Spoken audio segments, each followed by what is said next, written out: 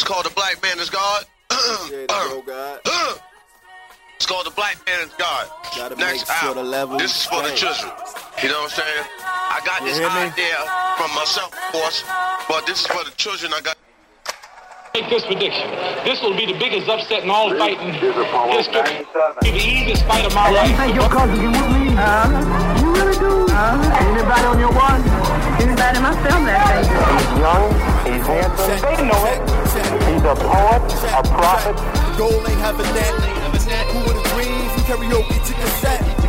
I met Obi as an OG in the Jackson. Nah, I was legend, expressing peace, Pop's a legend, Mike Corey and Sean Jordan was the essence of the young chorus where we grew from. Seemed like a second, now they less important to the new son. I guess today weighs more than yesterday. It's morbid to suggest that they will come for them too.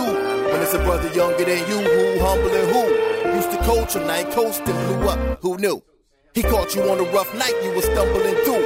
Now he telling you to get yours, get yours. All of you reporters made it hard on them. Never write about me like that. Never make me think one. Just make me angry. Never make me no underdog. And never talk about who's gonna stop me. Oh, ain't nobody gonna stop me. Not a heavyweight the world fast enough to stop me. He's a poet, a prophet. Oh, yeah. What's up, y'all? Jay Hicks. Back like I left something. I did leave something. I left all my listeners hanging. I'm sorry about that, man, but things happen. Things happen. That's pretty much all I can say. I got nothing else to add to that. I'm glad to be back. Today, in case you're living under a rock, is Tuesday, December 31st, 2019, which means it's the last day of the decade. Last day of the decade, y'all. So I knew I hadn't hit y'all with a pod in a minute, and I'm thinking like, last day of the decade, man, I got to come through in some kind of way, right? I got to do something. So I had to throw the cape on, step in the booth, turn on the podcast machine, and get at y'all one time. It's Jay Hicks, Hip Hop Sports Report Podcast, y'all. I appreciate y'all for checking us out today on this wonderful New Year's Eve. Yeah, man, had a great Christmas with the family. Got to see my parents. Got to spend time with my beautiful wife and my two amazing children. I hope you guys all had a wonderful holiday as well. I'm still staring at the Christmas tree in my house, which is probably not long for this world. We actually got a fake tree, y'all. We went the fake tree route like 2 years ago, which was kind of whack, you know what I mean? Because I wanted a tree that had like the pine smell, like the real tree. But it's more work, you know. You got to strap it to your car, find out how to get it in the house, and sweep up all the needles and take it down and get it on the curb, and then hope they come and pick it up before it turns brown and turns your tree lawn brown. And then, you know, you got to water it every day. Ain't nobody got time for that, right? Anybody got time for keeping plants alive? You know what I'm saying? Who's got time for that? So it looks wonderful. I wish you guys could see it right now, but it's not a video podcast. It is just a preseason podcast of the year. I apologize again if I'm a little nasally, I'm a little congested. There's stuff going around in my house. I have small children. They are germ magnets. They latch themselves onto germs. The germs don't latch themselves onto them. They seek out the germs and they find them, and then they bring it to me like, here, daddy. And I'm like, I don't want that shit, you know what I'm saying? But whatever, you know, that's just how they roll, and the whole house gets infected and whatever. I'm battling through it. The rest of my family is not as lucky as I am, but I may be a little bit congested today, so I apologize for that in advance. Now, with this being the last day, the last final hours of the decade, of the year 2019, and the decade, the 2010s, I guess that's what we call it. We call it the 2010s?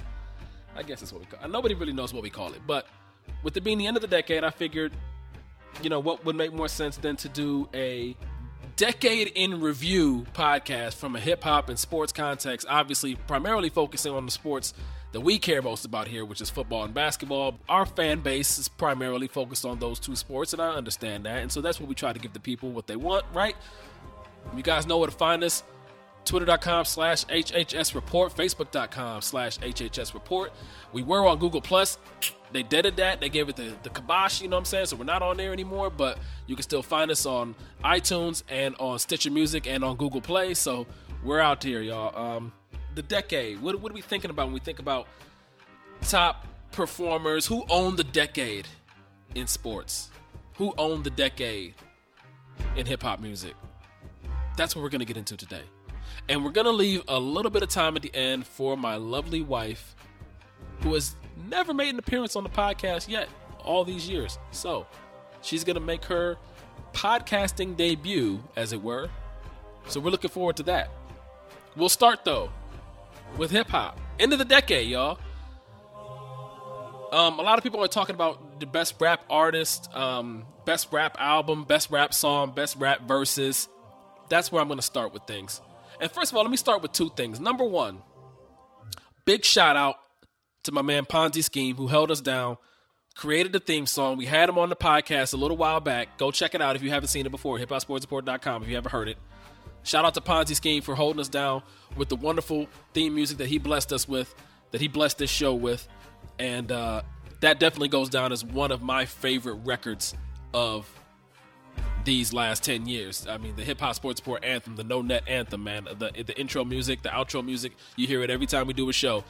That I appreciate from Ponzi Scheme. So that's number one. Number two, this is my list, y'all. I mean, like, I didn't, you guys know we have contributors to the show. This is Justin's baby right here. This is my podcast, and these are my opinions and beliefs. I'm going to tell y'all right now, it is way harder to keep track of hip-hop now than what it used to be, and it's way harder to keep track of hip-hop than it is sports. Sports is in your face. They do live games every single night. They have all these shows on all these different networks. It's much easier to stay current on issues and things of that nature. There's always a game on TV, but there's not always an album that's live on television, but you have to consume it. You have to go out of your way to consume certain music. And the thing about it is, y'all, when you listen to hip-hop as an adult, you consume it differently as you did as an adolescent, as a young man, as a teenager, as a student in college or whatever. So it's just a lot different. And then the other thing, y'all, is that all the older artists that I grew up on, none of them retired. They're still here. They're still putting out new music. And so those are the artists that I naturally gravitate to. And when these newer artists come along that maybe I'm not as hip to, that I learn about late a lot of times, to be honest, I'm trying to keep track of their new music while still following all this old music. It'd be like, imagine if the NBA never retired, and like guys never retired from the NBA. And so imagine I'm still trying to keep up statistics of Charles Barkley, my favorite player growing up, where Isaiah Thomas is still out here getting buckets. Like, imagine if they never stopped playing, but you have all these new guys in the league. So I'm supposed to know about what Isaiah Thomas is putting up, and I'm supposed to know what Trae Young is putting up? That's impossible, you know what I'm saying? Or at least it's very difficult. And so that's what hip-hop is challenging us with, because we have generations now within the genre itself. I say all that to say this. These opinions are that of my own. They do not reflect the opinions of any other contributor on Hip Hop Sports Report. These are my opinions, y'all. So as I talk about sports, as I talk about hip-hop in this particular podcast, recapping the decade, these are things that I remembered. These are things that I noticed. These are things that I wanted to call out. I'm going to miss some stuff, okay? That's the point. I'm going to forget some stuff. You guys are going to be like, oh, that's garbage, Jay. What about this verse? I forgot that verse, okay? Or what about that song? I probably never heard that song. Or maybe I forgot to hear that song. I forgot to list it. It didn't click in for me when I was putting together my content for this show, okay? Forgive me, all right? That's just my cross to bear, but I'm going to ask for grace on that a little bit, all right? These are just my opinions. I'm going to forget some stuff. I'm going to forget your favorite artist, especially if he's under the age of 21, okay? Including 21 Savage. He's probably not going to make the cut here today, but that's okay. I'm just saying, when I talk about this, some of that stuff's going to get left off. Don't come from your boy's head on social media, you know what I'm saying? Because I ain't having that, all right? Now, best rap artist of the decade. To me, this decade was ran by two people, and I think you guys can probably already piece together who they are.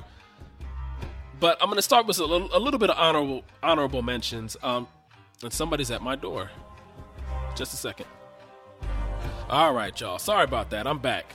That was the MetroNet guy trying to slang this MetroNet out here in these streets on New Year's Eve. You know what I'm saying? And do you think I tried to plug the podcast to him before he left off my front porch? Because he said he liked basketball, he liked rap music. Do you think I plugged the podcast? You bet your ass I did. All right. Anyway, honorable mention, rapper of the decade. You know what I'm saying? So I was just brainstorming, y'all. I just came up with a lot of names. Chance the Rapper obviously had a great decade. Some other guys that's not gonna get mentioned on a lot of other podcasts or whatever, but Freddie Gibbs had an awesome decade making music. Currency, awesome decade. Two rap groups that really set themselves apart. Migos, obviously, Ray Shrimmer. Both had hits. We're going to talk about them a little bit later on, so shouts to them. And Cardi B, man. Cardi B, her run didn't really start as a mainstream artist until like 2017, 2018, you know what I mean? So it's harder to lump her in a category with some of the other people that we're about to talk about. But I mean, Cardi B's impact was profound, and this is what I'll say about Cardi B.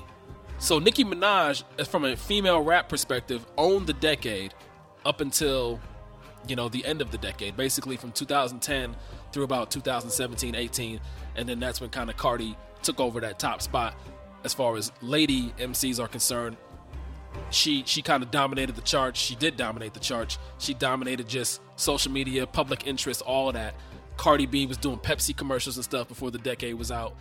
She's got the Rhythm and Flow show, which we'll talk about, but she set herself apart, Cardi did, in that regard. Now, Nicki had 7 years on top, and Nicki was huge, so it's no knock on her. But what I will say is that what we didn't see from Nicki Minaj, for whatever reason, was the door get opened up for other female rappers to come through. You know what I mean? So there were other female rappers that were out there, but for some reason, Nicki was the only one that the public could really sink their teeth into.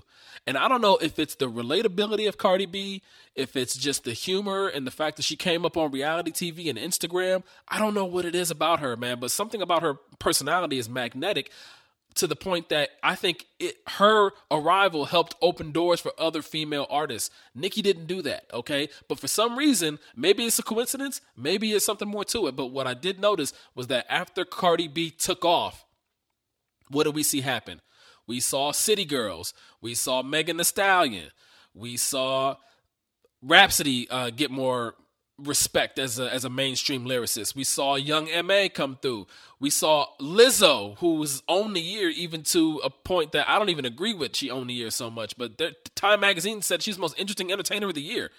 I don't really agree with that. But like the fact that Lizzo's on the cover of Time Magazine and she's shaking her ass at Laker games with no drawers on, like, she took off. Like, these people have all taken off since Cardi B, stepped onto the scene. You know what I'm saying? So Nicki didn't really do that. Nicki had 7 years where she had a torch, and for whatever reason, I don't know if she was trying to suppress those other artists. I don't know if she just dominated them, and it's a Roy Jones Jr. situation. She's just so much better than the female competition that nobody else could step up, or if it's something else about Cardi that opened the public's eyes and consciousness to these other female MCs that are out there, but they're getting it now. So ladies, I appreciate you, because I've written on the site before about how female rappers don't get enough respect. We only compare them to female rappers. We don't even really compare them to male rappers. But now the past year, 18 months, we've really seen the female MCs take hold, and I'm proud of them.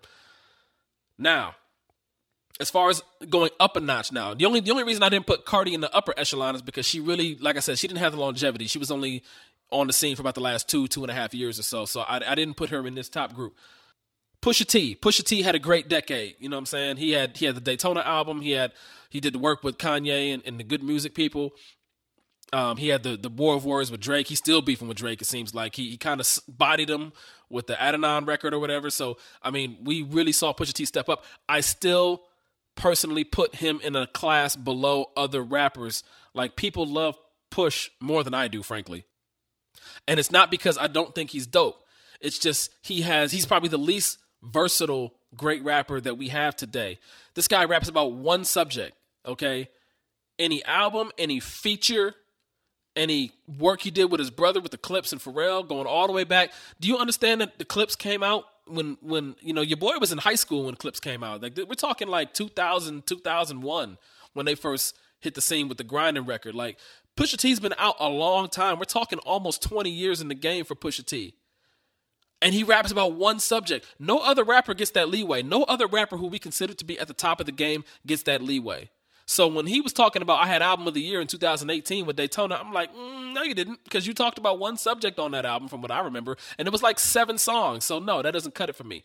He's the Kyle Korver of rap. He's great at one thing. He's an all-time great at coke rap, but there's a lot more to hip-hop than that, personally. That's just how I feel. Gucci Mane and Meek Mill, both of those dudes did a bid, came home, blew up. You know what I'm saying? Like, I mean, in a way that was different. Like, Lil Wayne did a bid, and he wasn't quite the same. But Meek Mill and Gucci, like, I mean, like, they hit another level of fame after they came out of jail. Gucci was even hitting the gym. He even got the ladies on his team now. And he did the wedding reality show and stuff. Like, he's got the ladies all about Gucci Mane these days. And it's not like the same cat that he was before. But in addition to him, like I said, Meek Mill, when you look at the rise and fall and rise of Meek Mill again in popularity and just in acceptance, like when Drake dissed him with Back-to-Back and Charged Up, we didn't, and Meek put out the whack, I just want to know. When he put that out and it flopped, like, it was uncool to like Meek Mill at that point. And then Meek Mill gets locked up on some bogus charges, and the streets rallied for him, and the New England Patriots rallied for him, and the 76ers rallied for him, and he came out of jail, and he was a super-duper star all of a sudden, and he's hobnobbing with billionaires, and it's pretty impressive the turnaround that he had, man. So shouts to him. Mention Nicki Minaj, obviously. She's going down in the Rap Hall of Fame as one of the most lucrative, successful, and lyrically dominant female MCs that we've ever had. You know what I mean? She makes a lot of music that maybe some of us purists don't really get into, but Nicki got bars, and we'll talk about that a little bit later. Travis Scott, he gets a mention. He's not quite at the top echelon of the line, but Astroworld was definitely a huge record, huge tour a couple of years ago. He's involved with a Kardashian, which only accelerates your popularity at this point. So for everybody except the cat that played for the New Jersey Nets. What was his name? I don't even remember his name. What was his name? Humphreys, Chris Humphreys, that cat. Yeah, he's out of the league. He's out of everybody's collective consciousness. Nobody cares. Travis Scott gets a nod though. Future gets a nod, of course. Future had a huge decade. He was big. Now, again, he's one of those guys whose music I did not always gravitate to. Some were hits, some were misses with me. I tried to get into the Dirty Sprite stuff. I tried to get into the Hendrix albums and some of these other albums, and he just ain't for me, man, all the time. But there are certain songs that Future's made that I love, but overall as an artist, he's not somebody that I personally attach myself to, but he absolutely had one of the biggest runs of the decade. And now we're going to start getting into some heavy hitters. Nip Hussle. Nipsey Hussle obviously passed away on March 31st this year. We did a whole podcast about it back in the spring. Now, he's the exact opposite of Future. He's an artist who I absolutely gravitated to on my own. And to be frank, he was my favorite rapper of this decade before he died. And when he got shot, it just elevated his fame, his impact to a whole nother level. If you guys follow Hip Hop Sports Report on Facebook and Twitter, we posted the videos where I was live down on Crenshaw and Slauson in front of the Marathon store, where we went out there and paid homage to Nip Hussle. And it was just a random Friday afternoon. It was like a Friday morning at like 11 o'clock. And there was scores of people out there just paying respects to this guy. And this was months after the tragedy had taken place. And we've just seen we saw what the funeral looked like. It was in the Staples Center. You know who gets a funeral in the Staples Center? Michael Jackson, Nipsey Hussle. That's who gets a funeral in the Staples Center. When Kobe dies, they'll probably do Kobe's funeral in the Staples Center. Magic Johnson will probably get a funeral in the Staples Center. And that's about it. Like, you know what I'm saying? Like, it's you for them to, this ain't your mortician from up the street. You know what I'm saying? This isn't your church that your granny goes to around the corner. We're talking about the Staples Center. That's where his funeral was. You saw the procession. You saw his casket getting carried through the streets, and the car was getting mobbed, and everybody was just in the street hurting because we lost this great brother. You know what I'm saying? This genius mind that, frankly, we needed in hip hop. If you're not hip to Nip Hussle, I encourage you strongly to go back and listen to his work, because there's gangster rap and there's a lot of that stuff in there, but that's not all he talked about. He talked about way more than that. Go back and check out our last podcast where we talked about Nip. I mean, we featured his music on here all the time. I wrote a piece on him about comparing him to the rap Elon Musk, or making that connection. That's just kind of how he was. Very enterprising, very business-minded and oriented in all things. Nipsey Hussle was ahead of his time, frankly. And I don't know that, he would have made my personal list, but he would not have made the A-list as far as people that I'm talking about right now, as far as who owned the decade, had he not died tragically. Because not from my perspective, but his death is what caused everybody else to wake up and take notice. You know what I'm saying? So Nip Hussle gets a nod for sure. Jay-Z, of course. He's not at the top of this list, but we got to see Jigga Man in his 40s. And the rappers who are in their 30s right now who made this list that are ahead of Jay-Z, I'm curious to see if their next decade in their 40s matches up with Jay-Z's decade in his 40s, because are they going to put out an album the caliber of 444?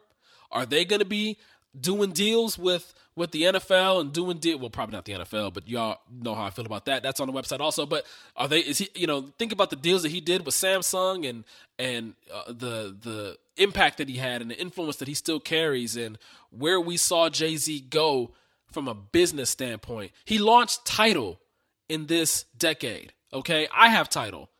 All right.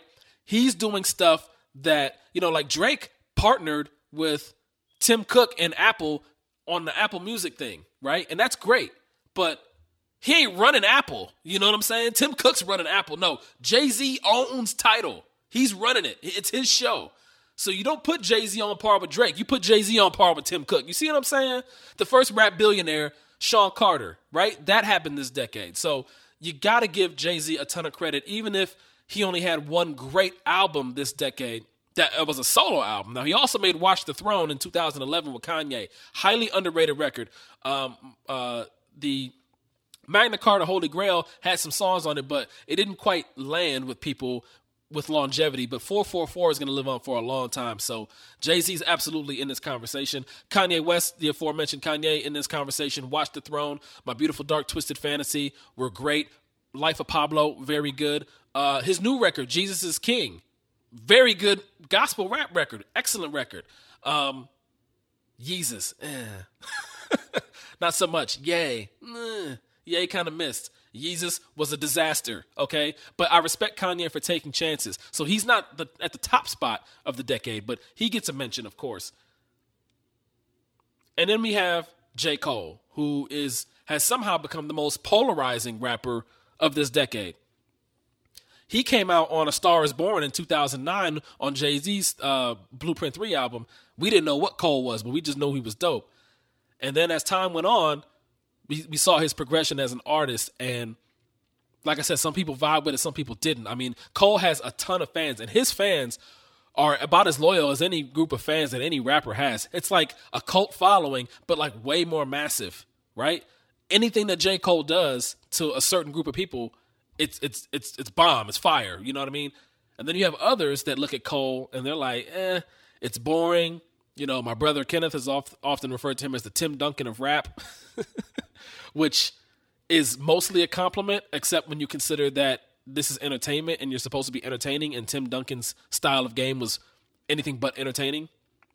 But the guy was a 5-time champion, right? So it's kind of like, there's give and take there. But Cole's a tremendous artist. He put out several very solid projects this decade. I don't know if he put out a singular classic, which is kind of the benchmark, but that can be debated for a lot of guys. Who that cannot be debated for is Kendrick Lamar. And then there's Drake, right? Those two guys separated themselves from every other artist in these last 10 years. If you're asking me who I give the nod to, I give the nod to Drake. Drake was the top rap artist of the 2010s. He owned this decade. Kendrick Lamar gets a close second. Kendrick Lamar, artistically, lyrically, amazing, right? Drake, not always amazing. Sometimes amazing, sometimes, always entertaining. Sometimes, he makes too many soft, girly records. You can't really get on board with it, whatever. Look, man, Kendrick, and we're going to talk, like I said, more about albums and verses and songs and bars and all that stuff.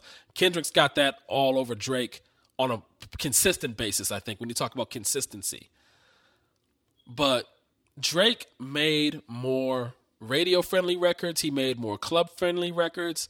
He made a few very good albums. Maybe he didn't make a classic. I think Kendrick has at least 2 classics under his belt, which gives him strong consideration for which rapper owned the decade. But when you look at Drake's longevity, Drake started a little bit earlier. So Far Gone came out in 2009. He rode that wave right into Thank Me Later in 2010.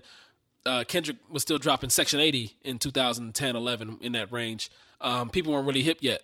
They didn't get it yet. And it wasn't until Good Kid, Mad City came out in 2012 that Kendrick really took off, but Drake already had a head start, so that goes into Drake's advantage. That's a check mark for Drake, you know what I'm saying?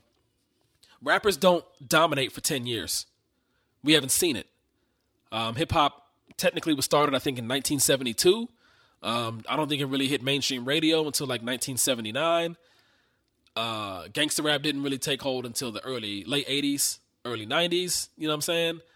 And then we saw it go up a level when Tupac came, and then we saw it go up another level in popularity when Eminem came, and that's when it started to become mainstream.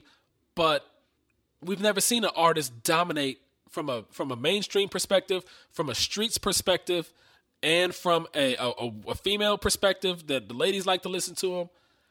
You know, radio records, you know, insightful records, switching up different topics, not like Pusha T rapping about the same thing over and over and over again.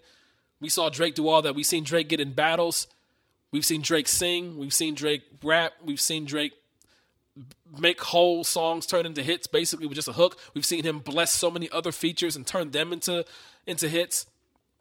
I mean, like, the guy's record for what he's done in this decade is pretty much unassailable. Like, you're not going to like everything that he did necessarily, but from an impact standpoint, culturally, you know, what he did on social media, how he created videos like Hotline Bling, and he had all the GIFs and the memes and all that stuff. Like, Drake he's not been afraid to take chances, and he's been on another level, even from Kendrick Lamar, slightly, in my opinion.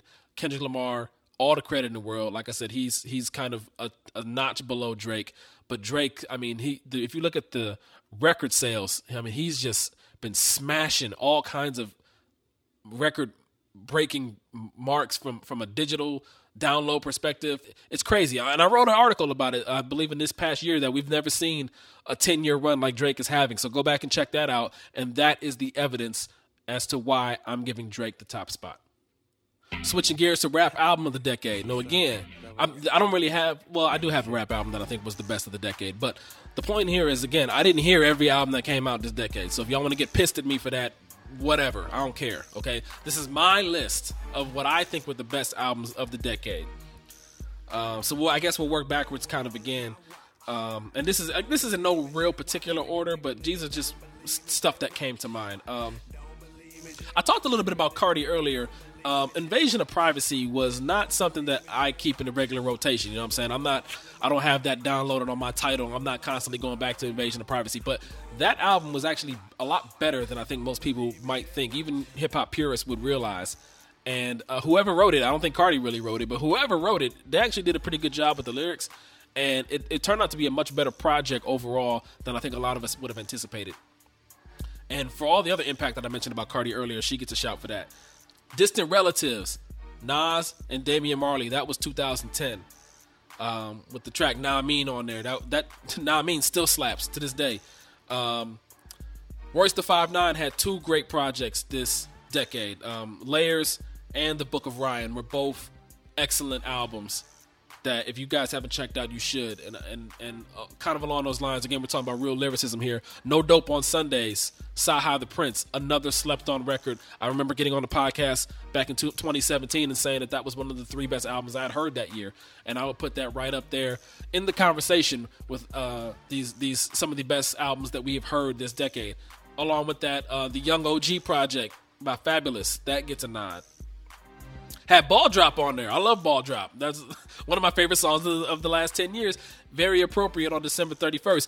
That's a staple now. That Fab locked down that, like, you can put out a record that's like a Christmas record, and then everybody spins it on Christmas. So you can put out a whatever type rap record, and then that'll just be associated with that day. Fab has New Year's locked down with Ball Drop in perpetuity. You know what I'm saying? Nas' Life is Good. I think it was Grammy nominated. It didn't win it that year, I don't believe, but it should have.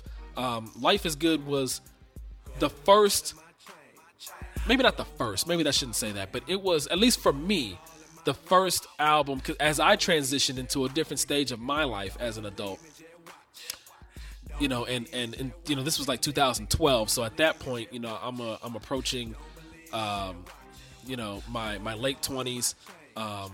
I'm working full time, or I'm in school. I was in grad school, I think, at the time. Maybe I was in that range, you know, of doing those different things. And you know, I had a long-time girlfriend and was looking at marriage. I got married 2 years later. So just thinking about what stage of life I was in, hearing somebody rap who I grew up listening to, rap about real adult problems like fatherhood and what happens when a marriage doesn't work out and stuff like that. It was real live adult rap for the older heads, and it was necessary, and it still is necessary. And we saw Jay-Z take that to another level with 444 in 2017. Nas absolutely deserves a mention for Life is Good in 2012. I mentioned Currency a little bit earlier. The Stoned Immaculate, highly underrated album. Armoire was on that record. What's the other one? Hang on. Sorry, Showroom. Showroom was also on that record. Just some of the best luxury rap that you've heard was from Currency on this particular album. Like, just great stuff from Spitta. Talked a little bit about J. Cole earlier, and this is kind of what the issue with him is that, like, which album would you really classify was his best? Like, I've always been a Sideline Story guy. I always thought his first album was arguably his best, but it never gets viewed that way. I think Forest Hill Drive is probably the one that gets the most credit for being J. Cole's best album, but I don't really know that it is.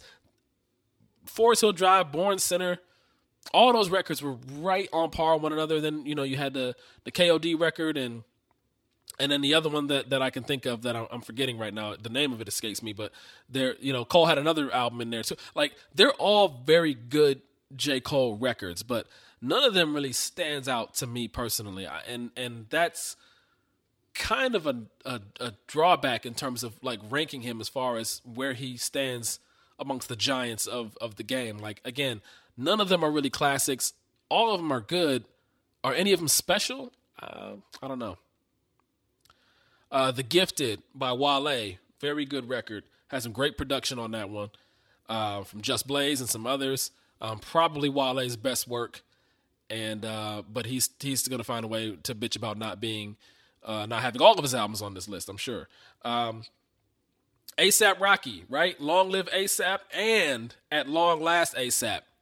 Solid records, very solid records, both of those. Deserving of a mention. Teflon Don by Rick Ross.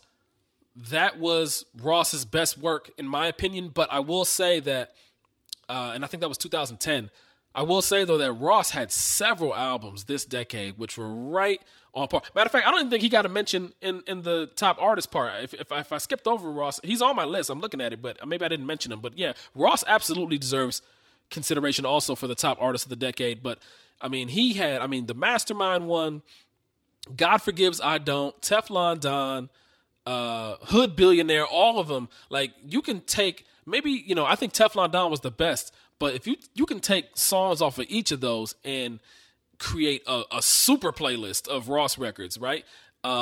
Even Port of Miami 2 has some heat on it in a couple of spots. So I would give him credit for that. And and as far as best songs, you know, I didn't write this one down, but Santorini Grease, one of the best songs of the decade. You know, again, luxury rap to the fullest, y'all. Santorini Grease goes on the list of best songs that I didn't have it written down, so I'm glad I remembered it right now. Watch the Throne, already mentioned that had some, I mean, No Church for the Wild was a crazy record. Otis was crazy dope. Niggas in Paris got a lot of play, and it's probably the most popular song on the album. Not my personal favorite record, but it gets a lot of play.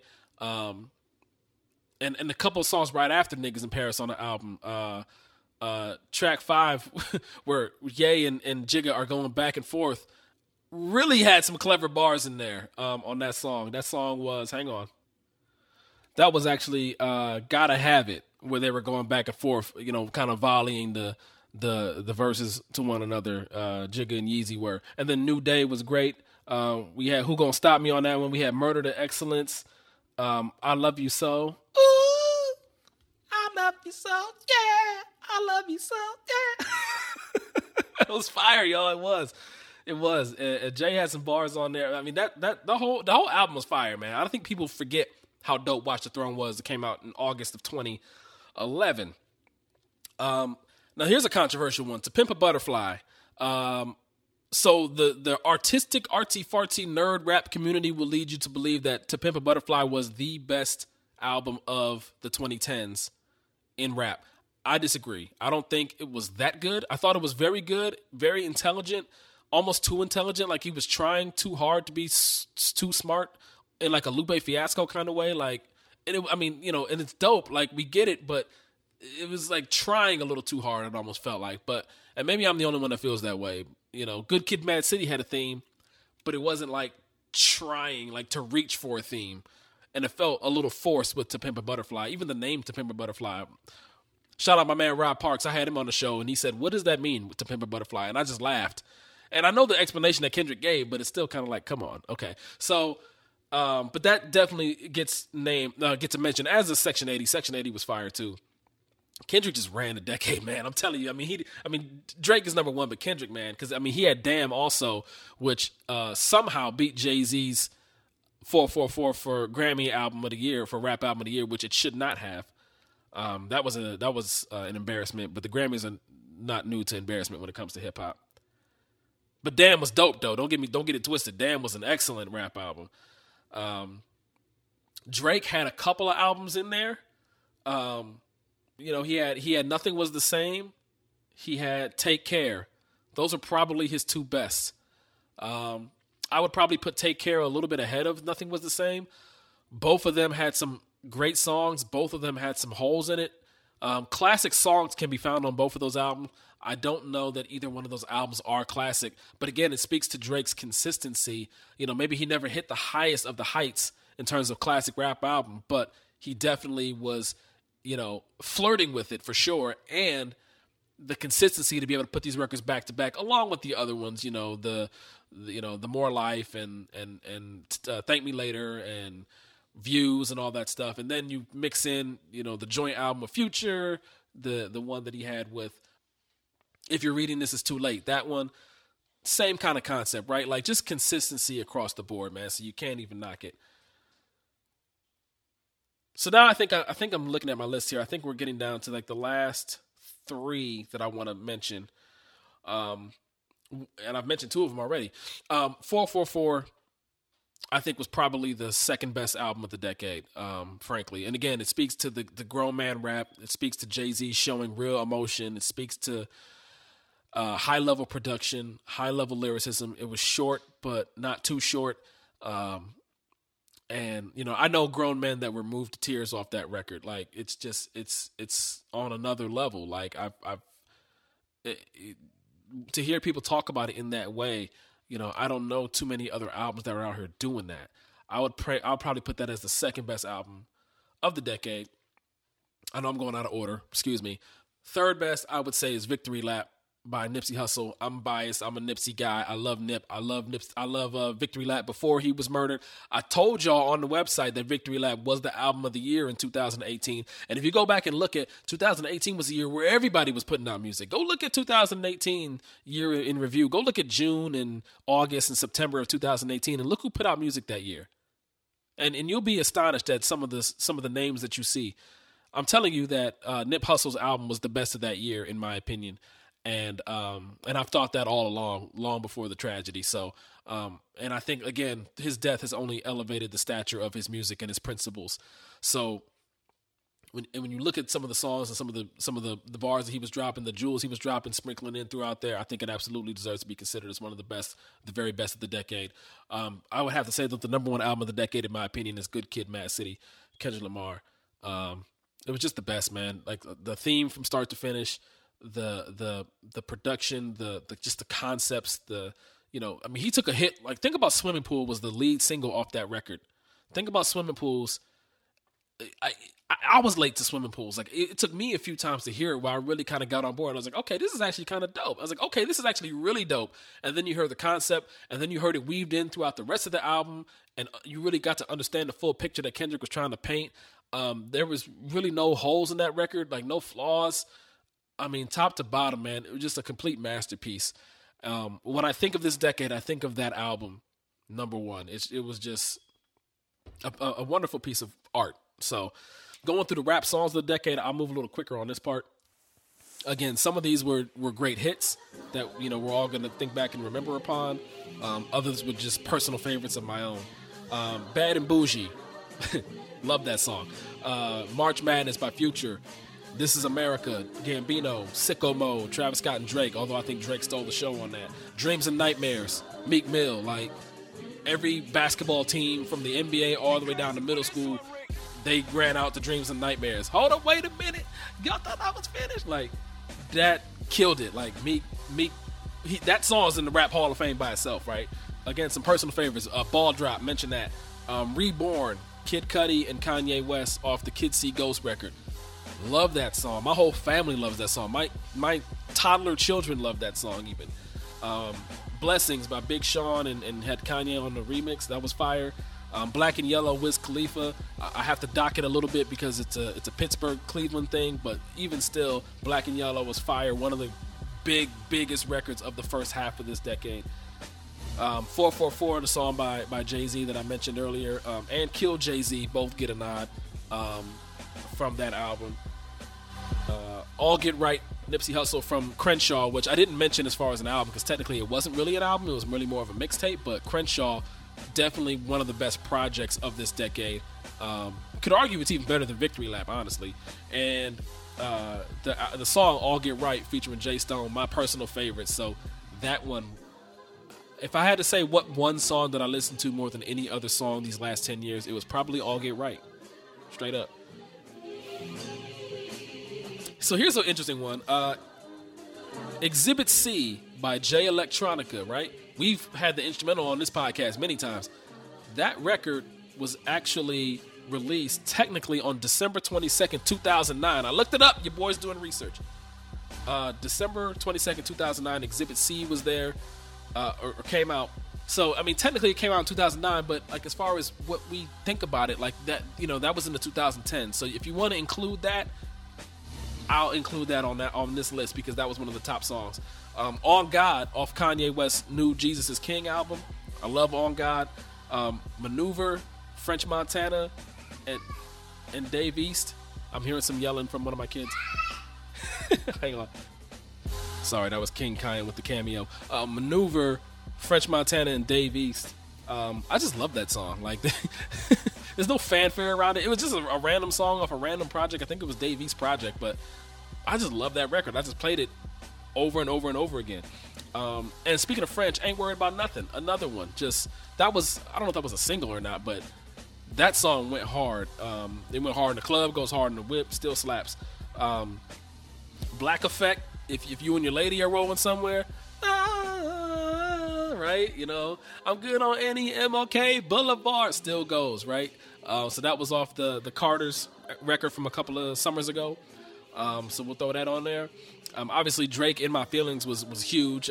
My son, who was, I think, 3 when that song came out, maybe he was even 2 still, he knows that song, like he sings it, you know what I'm saying? So that was just a huge record. Anything with a dance, Hot Nigga, Bobby Shmurda with the Shmoney dance, anything with a dance. Ray Shrimmerd. Ray Shrimmerd had the Black Beatles, right, with the mannequin challenge, right? So anything with a movement or anything asking you not to move that went viral, like those records were huge in this 2010s decade. And then just a few records worth mentioning just from a lyrical standpoint. Black History by Prime, right? Royce da 5'9", DJ Premier, Mural by Lupe Fiasco off Tetsuo and Youth. If you've never heard Mural, just sit back and wait 5 minutes and your mind will be blown, because just like I said, lyrically, it's just like you just kind of left with your chin on the floor, you know what I'm saying? It's just some of the wordplay that he used there.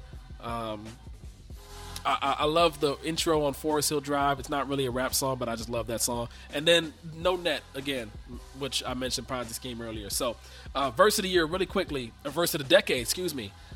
These are, again, verses that I just happen to think of. Kendrick Lamar on the That Part remix. Kendrick Lamar on Control. Drake on, I think it was called Emotional off Scorpion, the second verse. Unbelievable. Rick Ross, Devil in a New Dress. Nicki Minaj on Monster, both off My Beautiful Dark Twisted Fantasy. Did I mention My Beautiful Dark Twisted Fantasy is one of the top albums? Because I meant to if I didn't. That's like in the top 5. So apologies if I didn't mention that earlier. Lil Wayne's final verse on Let It All Work Out off Carter 5. I'm Dying of Thirst, Kendrick Lamar off Good Kid, Mad City. Exhibit C, the last verse. Smile, Jay-Z on 444, the last verse. Drake's verse on Yes Indeed with Lil Baby. I just happen to love that verse. And pick an Eminem verse. Like, I know a lot of cats don't rock with Eminem. I do.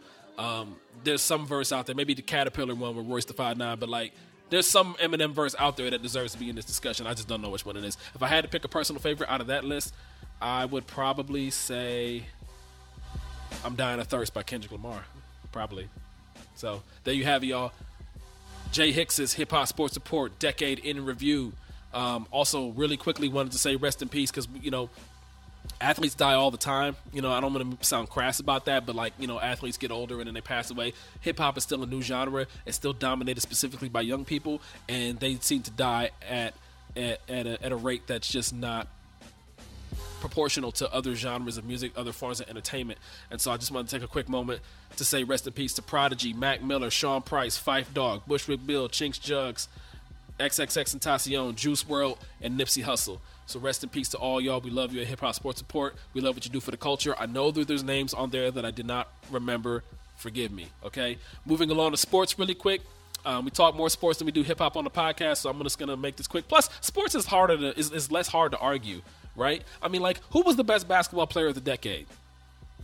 If your answer is anybody other than LeBron James, you need your head examined, flat out. LeBron James was the best basketball player of the decade, so we don't really need to spend a lot of time on that. I mean, the proof is in the pudding. 3 MVPs, 3 NBA titles, 3-time Finals MVP. For all the naysayers that don't think he's better than somebody like Kobe, and their main reason for saying that is because he doesn't have 5 titles and Kobe does, Kobe was only the best player on 2 of those 5 championship teams. That's worth considering.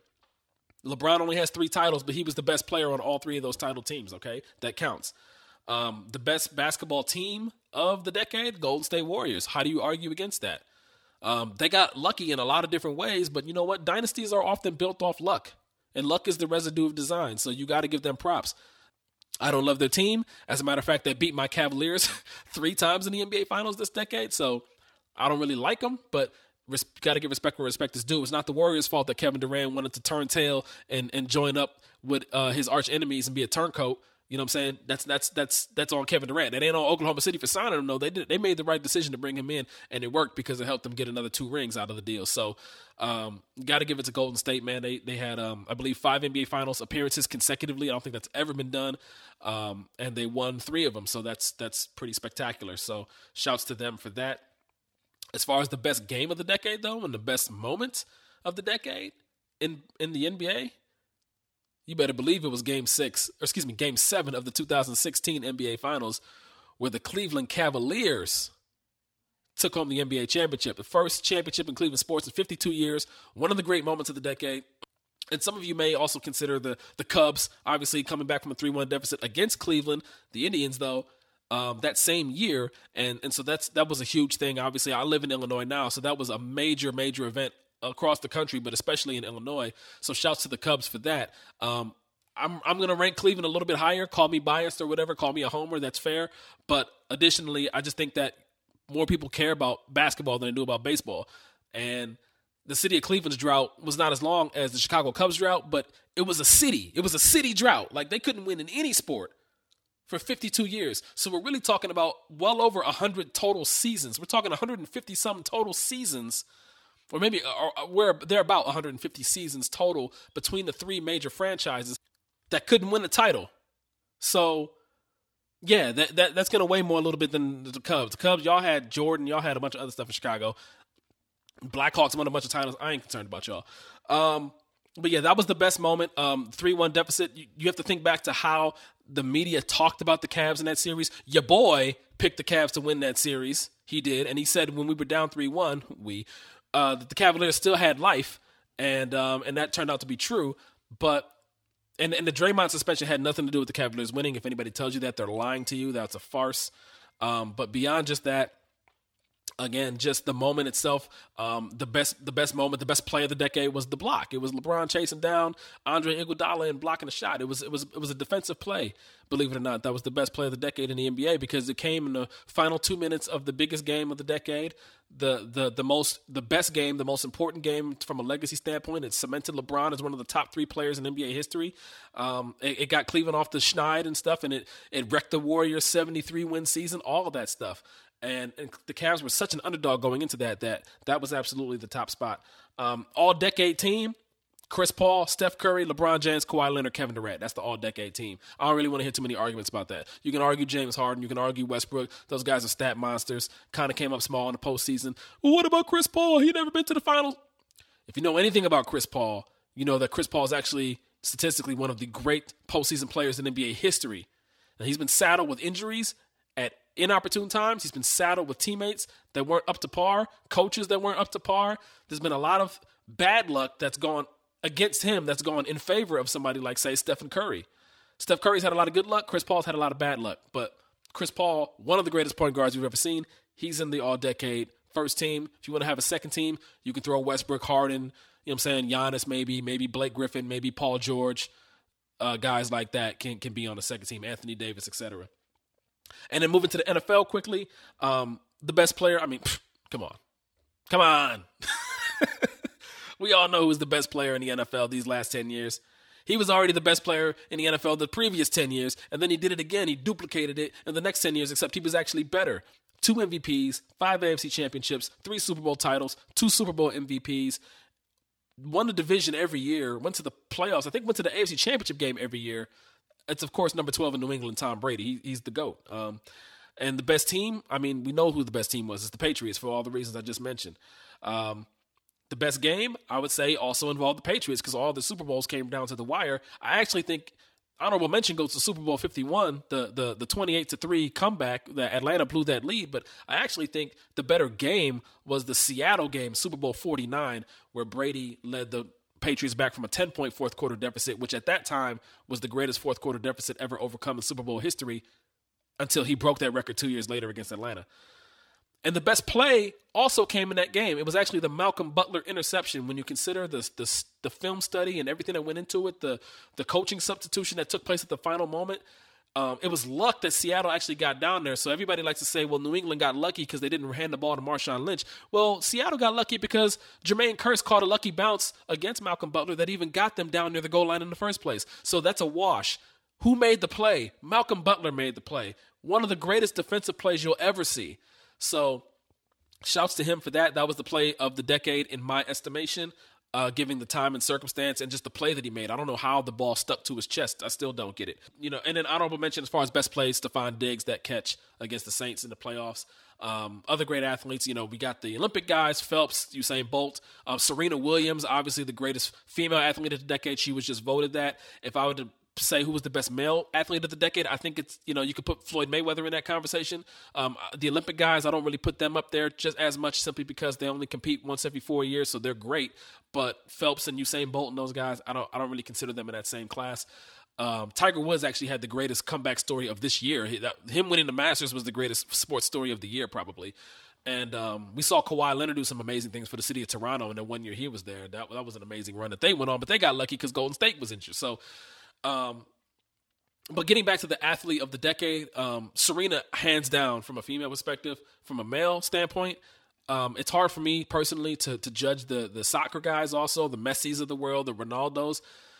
So I'll just chalk that up as a fault of mine. But it's got to come down to Brady and LeBron. And I don't think you can really go wrong with either one. I think LeBron going to 8 straight finals, remarkable. Don't let anybody tell you different. He's an 8-time consecutive Eastern Conference champion. That's never been done before. And he did it on multiple teams. That's never been done before. So it's just crazy. Brady, obviously, with the success and longevity that he's had, I think you can't go wrong with either one. If you pick LeBron, that's great. If you pick Brady, that's great. LeBron's probably the better overall athlete. Brady probably accomplished more in a sport where it's harder to stay on top. So I'm good with either one of those guys, honestly. So yeah, that's it, man. I think we're going to set aside the rest of the time to talk to my beautiful wife. So sit tight. We're going to bring her on the preseason podcast of the year, y'all. But that's it. Decade in review. Let me know what you think. What did I forget? What did I miss? Give me something to check out. What did I fail to consider? I'm going to tell you why you're wrong, but I'll hear you out anyways because I'm magnanimous like that. Hit your boy up on Twitter. I'll be right back with the wife. All right. We're back. And joining me now is my better half, the most beautiful woman on earth, my little brown-skinned beauty. She's looking embarrassed right now. And I apologize. I don't even have headphones for her because this is a 2-bit operation. You know what I'm saying? But she's joining me here to talk about the Netflix show Rhythm and Flow, y'all. The Chance the Rapper, T.I., Cardi B show was like American Idol, but for hip hop. I thought it was an excellent show, very well done, very respectful for hip hop and the not just the the song. I mean, not just the what am I trying to say? Not just like the chart stuff, the stuff that you hear on radio, but it was very respectful for the art of lyricism and that kind of thing. And they had respected MCs on there. That's what I'm trying to get across. My wife Ashley is here. Hi, Ashley. Hello, everyone. Speaking to the mic a little bit. Hello. Okay, that's a little too much. Okay, we don't need that much, Ashley. No, I'm just kidding. So, we had talking about Rhythm and Flow on the podcast before. And so I just wanted to give you the opportunity to share your thoughts about the show. So, what did you think? I thought the show was excellent. I thought it was really well done. I loved the production. I felt like Netflix really put their money behind it. Well, they weren't giving Monique any money, so they had to make this money. They had to give the money to some other kind of black people, right? Wow. Did we have to go there? Oh, of course we did. Of course we did. No, but I thought the show was really good. I loved the dynamic of Cardi and T.I. and Chance. Cardi, she's just so ratchet. She's and so just extra. So extra and unfiltered. But I thought it was good and it was fun for this show. Spoiler alert. So the spoiler's coming, y'all, if y'all haven't seen it. So just before we dive into the specifics about the show, let's just alert the people that if you haven't seen it already, this is where you want to cut the podcast off now, put a pin in it, watch the series, and then come back. And then Chance is kind of like more like the serious one, but he's young. So it's just like he is, like the rookie. He's kind of like the rookie, even though Cardi is young too. But just the dynamic on the show as far as judges, like he just seems like the young, serious one is trying to like step into the mentorship role. And then T.I. is like the OG, who he kind of almost makes the final decision for, I felt like. Well, he kind of was telling, like he was making decisions for Cardi at a certain point, it seemed like. Yeah, but that's kind of, it's kind of like when somebody is senior and seasoned in a room like that, you kind of... You respect them. You respect them and you respect their opinion. Like, they know more than you do, more often than not. So, but yeah, just the production of the show, the competitions that they had. The competitions were so dope. They had, they made a video. So they shot their own music video at one point. They shot their own music video. They were performing on stage in front of live crowds. Like, yep. they did remixes of classic samples that they picked, and then they remixed them themselves and created their own new records. They had to do a battle. They did a battle round where they battled each other, and the winner of that battle was eliminated from the show. They had They got some stuff wrong in the battle. Like, Old Man Saxon beat D-Smoke, but D-Smoke got the nod for... I think he beat D-Smoke, but he got the nod, D-Smoke did, because he was better overall in the competition, and we ended up seeing that moving forward. And there was another... And Jacob had beat the cat from Denver. In our opinion, for the battles, I thought Jacob... That was the battle episode was the only thing that I probably would have changed. I feel like... Just because somebody won the battle doesn't necessarily mean that they should advance. I felt like the judges should have still, because sometimes there'll be like two people who sucked at the battle. Right. And I feel like both of those people should have been eliminated, but they had to choose one who won that battle. And it's just like, I wish they just would have just looked at the entire talent, all the talent, and just decide who they wanted to... Who didn't do well, regardless if you won the battle or not. If you didn't do well in that competition, I just felt like you should have been eliminated. Because there were some better people that ended up getting eliminated in that round, like Jacob from Denver. Yeah. I don't think he had the look of a rap star, but he beat Troy Man in that battle. I don't care what nobody says. He beat him. Exactly. And he didn't advance. And so, I think there was a little politics involved with that. But then they also had another episode because like that one girl, Big Mouth Bo. From Chicago? Yeah, because I think she was a big mouth disaster. Yeah, she was. Oh my gosh, she was awful. That attitude. Her attitude was stank as hell, y'all. It was Chicago stank. Like that's how stank it was. Shout out to the Windy City. Yeah, she was something else, man. We didn't like her personality wise on the show. Yeah. Or her music that much, but Yeah, but I think she won in the battle and she advanced. Like, somebody like that could have been eliminated in that round because she wasn't great to begin with. On her audition, she didn't even rap. She did spoken word. She did a spoken word, and Chance just put her through to the next round. Like Right. she was supposed to go to the like the nighttime thing, like the event where they were actually going to be judged in front of three people, where Royce was a judge and Chance was a judge. She was supposed to graduate from that round to the next round before going to LA. Chance put her straight through to LA, like, you're in. And it's just like, what? Like, what do you see in her that's so special? Because she said something about police brutality, and Chance just ushered her on to LA, and it's just like, okay. Yeah, Chance liked anybody who spoke about police brutality or who spoke about the Lord. Our Lord and Jesus as Savior, church, or black empowerment. If you were talking about any of those things, you were automatically on Chance's good side. So that's a tip for season 2, y'all. Right. Where we laughed at Chance the whole Which season. was so funny. And I understand, like, the editing of the show, too. Like, Big Mouth Bo, she probably did rap at that little auditorium, but they only aired her spoken word. Right. But maybe. I mean, either way, she should not have been. Doubt, she should not have been sent straight to LA, regardless. Unless she couldn't make it. I don't know. Maybe there's some stuff behind the scenes we don't know about. But yeah, they had all these different competitions. I think we're missing a few too. The award show performance. So that was the last really one. good. That was the finale. They got to do dancers. Oh, and the duet with the R&B singer. The duets with the R&B singers. Oh my gosh, that was your favorite like episode. My favorite episode. Like, oh my god. Yeah, I love that. So again, spoilers. All right. So the final 4 was D Smoke. Was it 4 people on that episode? Mm-hmm. It was more than that. It was like 6. Oh yeah, because Caleb Colossus was on there. He with, did it with Ty Dolla $ign, I think. Yeah, Ty Dolla $ign. And then that was a good one.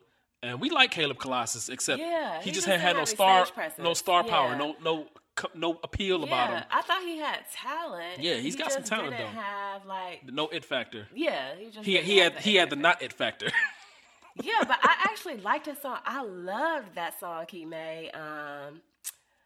I forgot. The Michelangelo flow, something like that. With the Big Pun beat. The Big Pun beat. I'm still not a player. He freaked that remix, and then he did his own something about Michelangelo. Right, yeah.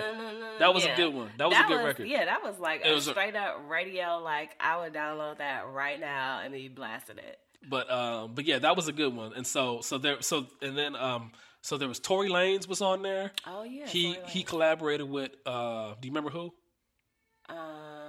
Ty Dolla or no, Troy Man, right? Maybe it was Troy Man. And D Smoke was with Miguel. Yep. And then Flawless was with Janae. Flawless Real Talk was with Janae Aiko. Tiana Taylor was with London B. And they had King Los was the rap coach. Forgot to mention that. Oh yeah, he was funny. And then they had they had real live producers like London on the track and Soundwave and some other cats on the finale episode when they did their Grammy award winning performance, right? Mm-hmm. Did we miss any other features when they did the collab, the duet? I don't think so. I don't remember if it was 4 or 5 at that point. Something like that. So anyways, at any rate, it was a very dope show, wouldn't you say? It was just dope. I mean, and I just feel like the finalists were just so talented. Like, all of them. Like, I felt like all of them have a place in hip-hop. Like, they have something to contribute. Shout out to Nip. Yeah, and we got to see Nipsey Hussle on the first episode. Yeah, he was on the first episode, actually. But yeah, I just felt like they were just so talented. Like, they really just did a great job as far as, going to city and picking out the best talent. And the finalists, I felt like, were the best out of the group. Like, pretty much week by week, I pretty much almost always agreed with who should be eliminated. Yeah. Outside of that battle, the battle episode. Outside of the battle rap episode, but for the most part, like, I pretty much agreed, and you kind of know, like, I knew pretty much, like, on the second episode, like, who were the cream of the crop of the group kind of thing. But yeah. D Smoke won. You just gonna flat out tell him? Well, we already said spoiler alert. D Smoke. I know, but just because we said it, don't mean we gotta spoil it. Yeah, we do. Because I need to ask you: do you think that they got it right? Did they get that part right? Oh yeah. And why you like D Smoke? I mean, he's multi-talented. He's multilingual. Is he multi-talented though? No, I'm yeah, kidding. that's part of it. The fact that he speaks Spanish and he plays the piano and just even the production that he put together for that Last Supper song.